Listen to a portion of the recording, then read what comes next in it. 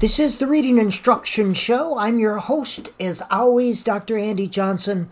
Today we're talking about an article that was found in the New Yorker, September 1st, 2023, called The Rise and Fall of Vibes-Based Literacy by Jessica Winter. Now, part one, this is going to be at least 2, maybe 3 podcasts, but part one is about reading workshop. Now, Jessica Winters is an editor at The New Yorker, where she also writes about family and education. She's also the author of some novels, blah, blah, blah, blah, blah. But we are analyzing this article, September 1st, The Rise and Fall of Vibes-Based Literacy. Now, if I were to give this a title, I would have called it The Rise of Ignorance-Based Editors, or The Rise and Eventual Fall of Clown-Based Writers About Literacy, or The Rise of Hubris-Based Journalism. That would have been more accurate for this article. It is written by a clown. Now, I mean that in the most complimentary terms. A clown, in literacy terms, is a person who thinks they know much about literacy, when in fact their knowledge base is very shallow and disjointed. And what makes them clowns is their clownery. This is when they write or speak as if they know a lot about things with which they actually know very little. Clownery. And we laugh at clowns. I laugh at Jessica Winter. I also laugh at Emily Hanford because they're clowns and they don't realize that they're clowns. They see themselves as great crusaders for the benefit of our children. What about the children? Who protect the children? And now, Jessica, just so you know, the literacy research community, real literacy experts, are laughing and laughing and laughing because clowns are funny. But clowns are also sad. And the sad thing about these clowns is that they've been given a platform. Emily Hanford at American Public Media and Jessica Winter at The New Yorker. Now, this platform should be used responsibly, but it's not.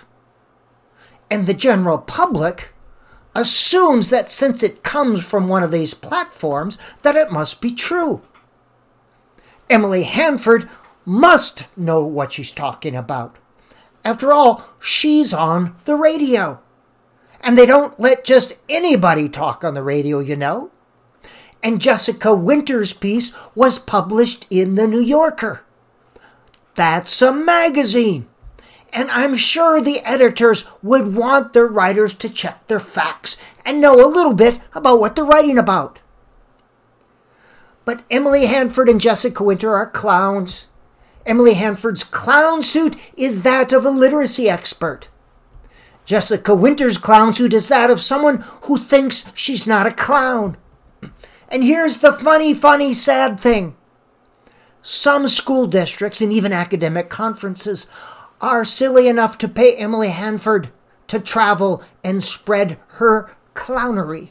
And that's when the clown moves from funny to sad. But let's go back to Jessica Winter and her clown-based article found in The New Yorker. Jessica opens up her clown show disguised as a serious article by describing an incident that occurred at her home during COVID as part of reading instruction. Now, keep in mind that during COVID, teachers were all learning how to adapt what they do in the classroom to online home instruction. Now, Jessica was working with her kindergarten child, and she read the term reading workshop in her child's schedule.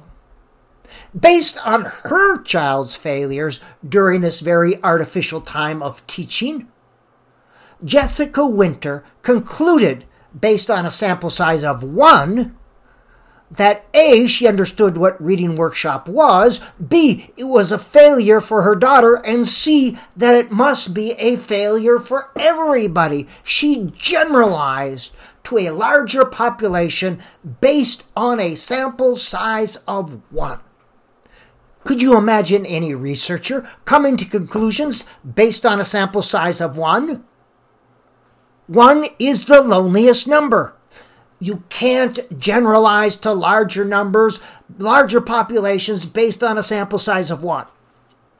But I understand personal experiences are often used as an impetus to investigate more deeply. And sadly, I wish Jessica Winter would have done this. Do they teach you nothing in journalism school? I call it vibes-based journalism. It's obvious that Jessica Winter knows nothing about reading workshops. And I'll explain what reading workshop is in a minute. But let's talk about vibes-based journalism. She uses the term vibes-based to demean what she thought reading workshop to be or balanced literacy to be. So let's talk about vibes-based journalism. First rule of journalism, and I know all about journalism because I took a college class. The first rule of journalism is if you're going to write an article in the New Yorker, you should know what you're talking about. The second rule of journalism is to know about a little bit about what you're investigating so you know what to look for. And the third rule of journalism is to try to be objective in what you see and write. Now, I understand the New Yorker article was not journalism per se. It was an article written in a magazine by a journalist. But people were confused. And so that they don't get confused, a disclaimer should have been put on top of the article. It should have said, this article contains just a bunch of stuff Jessica Winter felt like writing. Any semblance to accurate information is purely coincidental. That would have kept people from getting confused. So let's talk about reading workshop, what it is. Jessica Winter's portrayal of reading workshop is clown-based. Not only is it not accurate, but it's cartoonish. Reading workshop is not a method with step-by-step procedures that must be followed with fidelity like a recipe. Rather, it's an approach to reading instruction based on research and research-based theory related to how human beings learn literacy. Reading workshop is not standardized. In a reading workshop, what you see would be based on the teacher, the student's age level, etc. And what works with one class may not always work with another. Thus, in each teacher's classroom, using reading workshop, you would see different things. Now, later in her article, Jessica Winter, who obviously knows nothing about literacy instruction, she describes reading workshop using very, very confusing terms, leading to the idea that reading workshop is just higgly-piggly. But reading workshop is structured, it's planned, and there's very direct and very explicit instruction based on the individual student's needs. And it's strongly research-based using real reading science based on how real humans best learn. Now, during a 40 to 90-minute session, you might see some or all of the following elements. You would see independent reading. Yes, students selecting and reading real books. This is an important part of reading workshop, but it's only one part. If you want to get better at a skill, you need to practice that skill. We want students to get better at reading. They need reading practice. This means that classrooms need lots of books in them, lots and lots and lots of good books. And students should be able to find these good books, books at their independent level and below. Second one is literacy logs. There's usually a literacy log or a journal of some kind. This is where students respond in writing to some aspect of what they've read that day. Usually the teacher puts a prompt on the board before reading so that students can think about that prompt as they're reading. It could be a prompt like describe an interesting character or describe where the story took place or an interesting problem or event. Record an interesting or important word and tell what you think it means. Find and record words with the long A sound. You're limited only by your imagination. You get a sense of how students are processing the story. You can use this to reinforce letter patterns or letter skills. The third thing is there's usually a whole class mini lesson. This is a mini lesson is where you use very direct and very explicit instruction to teach things. A small mini lesson, mini, anywhere from 2 to 10 to 15 minutes.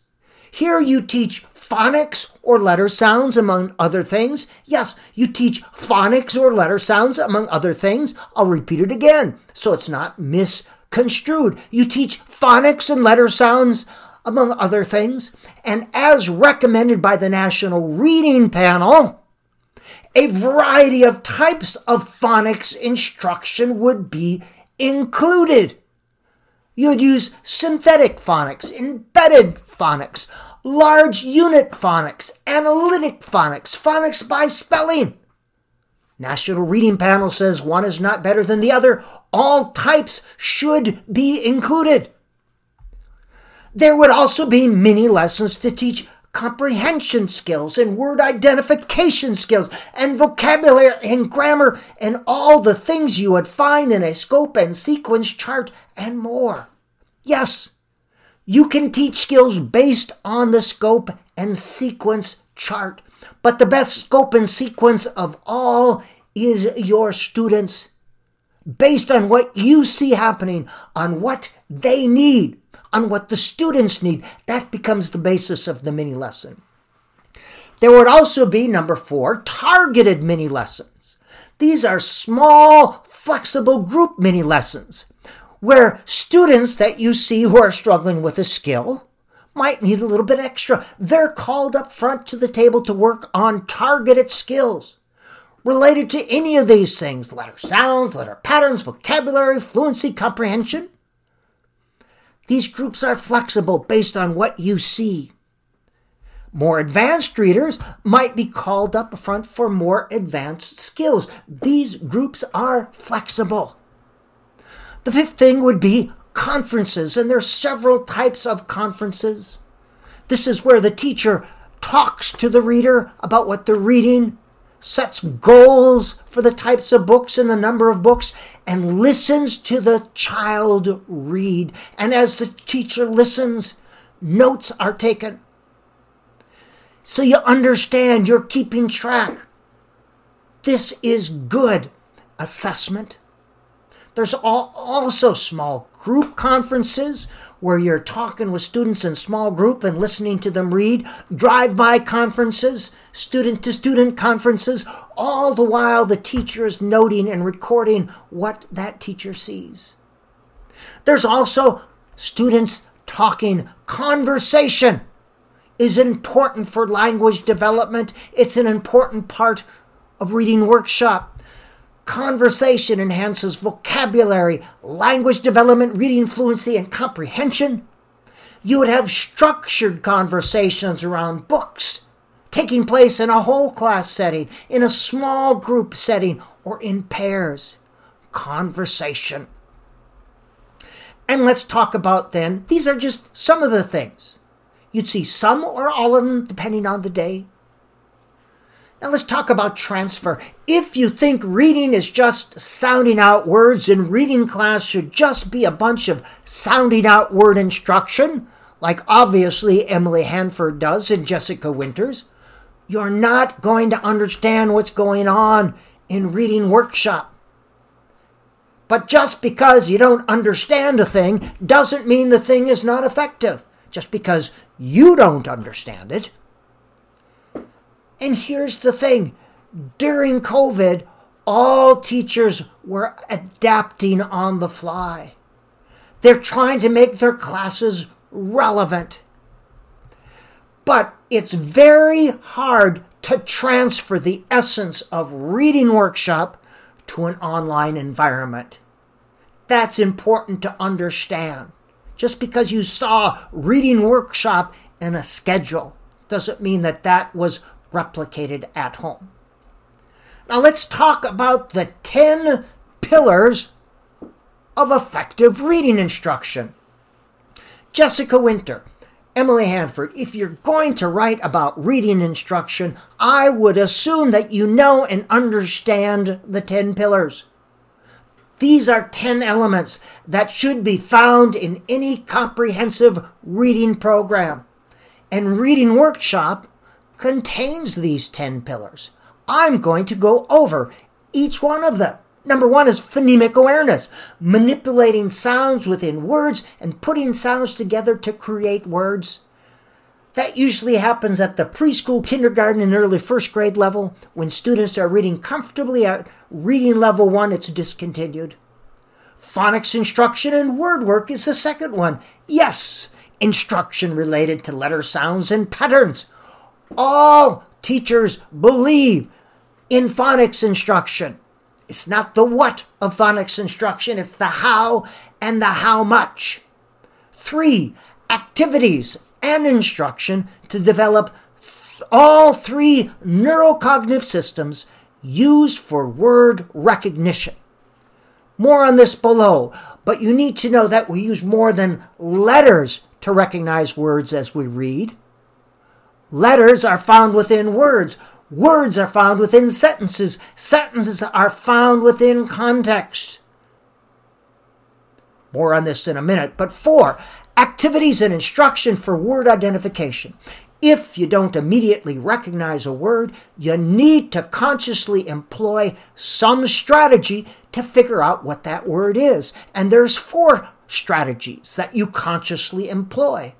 Phonics, context, morphemic analysis, and analogy. The 5th pillar of effective comprehensive reading instruction, daily reading practice. We said it before, you need to practice at a skill to get better. Reading practice enables students to practice the skills learned in authentic reading context so that they're able to transfer those skills to other reading contexts. 6, social interaction and conversations around good books. This develops higher level thinking, and as stated earlier, oral language enhances the development of language skills, vocabulary comprehension, and creates stronger interpersonal connections within the classroom. Number 7, authentic writing experiences. These are activities in which students describe their ideas and their experiences.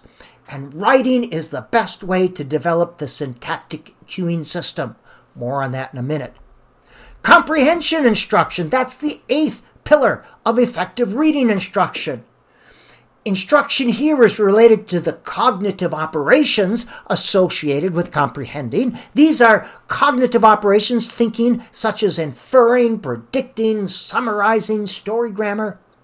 But this also involves study skill strategies related to expository text. The 9th pillar is vocabulary or activities to develop word knowledge. Now, we don't teach vocabulary as much as we create the conditions where students can learn and add depth and dimension to the words. Children learn anywhere from 3,000 to 5,000 words a year. They don't learn these using vocabulary worksheets. So we need activities to add depth and dimension to get these into students' productive and receptive vocabulary. And the 10th pillar, the last thing that should be found in a comprehensive reading program, is attention to the affective element, to motivation and emotions. We need to attend to the emotions involved in reading. We also need to attend to the desire or motivation to read. A reading teacher's number one job is to help students fall in love with books. After that, 98% of your instruction is taken care of. A reading teacher's number two job is not to frustrate or humiliate students. Now, the last thing about this first part.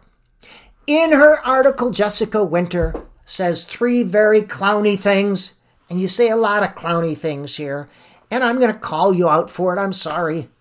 Clowny thing number one, the first thing she says, quote, they figure out words based on a cueing strategy.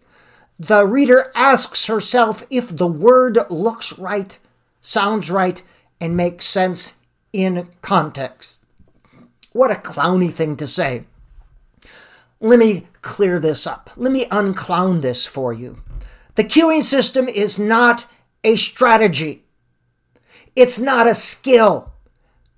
It's simply an understanding that our brain uses three interacting, interconnected systems to automatically recognize words during the act of reading. Yes, we use phonetic information, but we also use semantic information or context and syntactic information, grammar and word order, to recognize words and create meaning.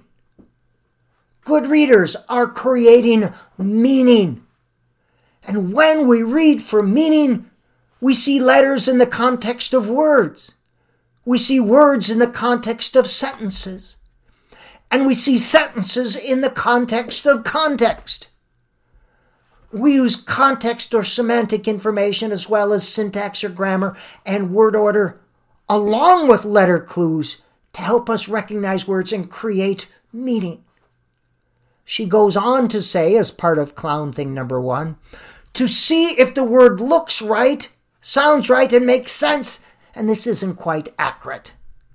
But no matter what approach we're using, we want to develop what's called metacognition. That means thinking about thinking. We want students to pause, to see if what they're reading makes sense. Yes, metacognition. Clowny thing number two. Jessica Winter also says, my daughter was taught to use picture power, guess words based on accompanying illustrations. Yes, Jessica, this is developmentally appropriate for kindergarten students to do. This helps develop metacognition again, thinking about thinking, pausing to see if what you're reading makes sense within the context of sentences. Young readers should consider a picture, yes, but to guess at words, no. Guess is a buzzword that's pulled out of context. Asking what makes sense in context is not guessing. And here's clown thing number three that Jessica Winter says. She memorized high-frequency sight words using a stack of laminated flashcards and the, who, etc. Yes, they're called sight words. Xeno sight words, Dole sight words, Fry sight words. There's different sight words and they have different. These are the most frequent words that students encounter. And students should be able to recognize these most frequent words by sight. Jessica, if you had ever read a research article about reading, you might have encountered the term sight words. To reduce the need for processing, there are 100 to 200, depending, words that students should recognize by sight. They shouldn't have to sound them out. And you don't memorize them per se. You learn to recognize them by sight. When students leave kindergarten, they should know anywhere from 25 to 50 sight words, depending on the study. But this is not the same as the look-say approach of the 60s. These are called sight words. Sight words. So, A little preview of our next podcast. This is almost the end of part 1. Jessica Winter, who knows nothing about literacy instruction, seems not to know the difference between units of study, balanced literacy, and reading workshop. We're going to flesh that out. And she mentions the science of reading. And here's the big question. For you science of reading advocates, what exactly do you want to see more of? And what exactly do you want to see less of? What behaviors or skills do you want to see more of and less of? Let's define our terms. This has been the Reading Instruction Show. I'm your host, as always, Dr. Andy Johnson.